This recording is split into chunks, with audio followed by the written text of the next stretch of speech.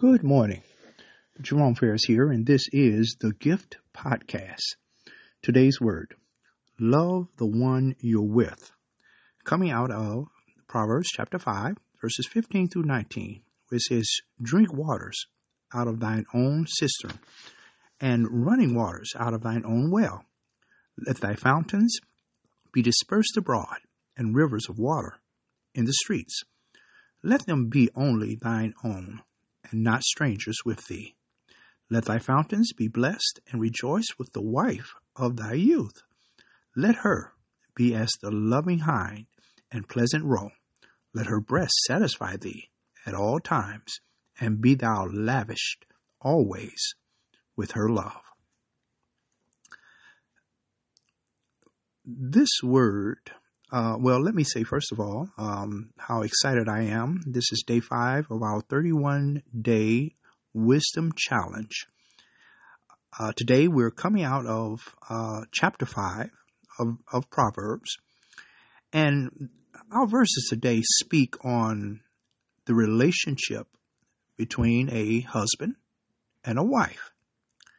This is God's design, and this chapter speaks specifically about sex, and it speaks about sexual immorality. In other words, when a man and woman go outside of the design that God have put in place for marriage, he speaks of a wisdom, calls it a strange woman. Now, there are some things in life that happen to us that we don't see coming.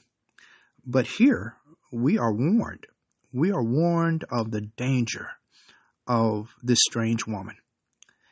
Sexual immorality is one of those things that wisdom speaks out about. And it says that the strange woman, the charm of her, is that she will tempt you. It will tempt you to do wrong and leave the pursuit of wisdom. It can destroy your family life, and it'll eat away at one's ability to love according to God's design. God has designed that we experience love with another person, with our husband and with our wife in the union of marriage. Now, when one has yielded to the temptation of going outside of that union, it's too late to now ask for advice. James 1:4 says that every man is tempted when he is drawn away of his own lust and enticed. Then when lust have conceived, they bring forth sin, and when sin is finished, it brings forth death. Wisdom says, drink out of your own well.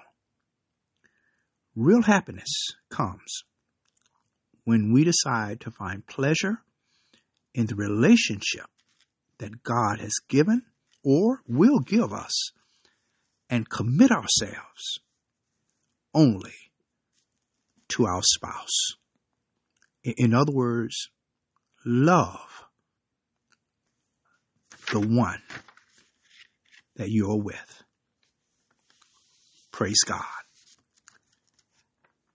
Our prayer. Eternal God, our Father, we thank you. We thank you for this word of warning, this word of advice, that when desire is fully activated, we will pursue it because of that sinful nature that is within us. And Lord, when that happens, it's too late. It's too late, Lord, for us to go back and correct what has been done. So, Lord, you give us warning of what will happen. You tell us, oh God, through your word, that it will lead to devastating results. It can destroy, Lord God, our marriage. It can eat away. It can degrade, oh God, It can bring disease and there's so much wrong, Lord, that can happen when we go outside of your way, outside of your word, outside of your will.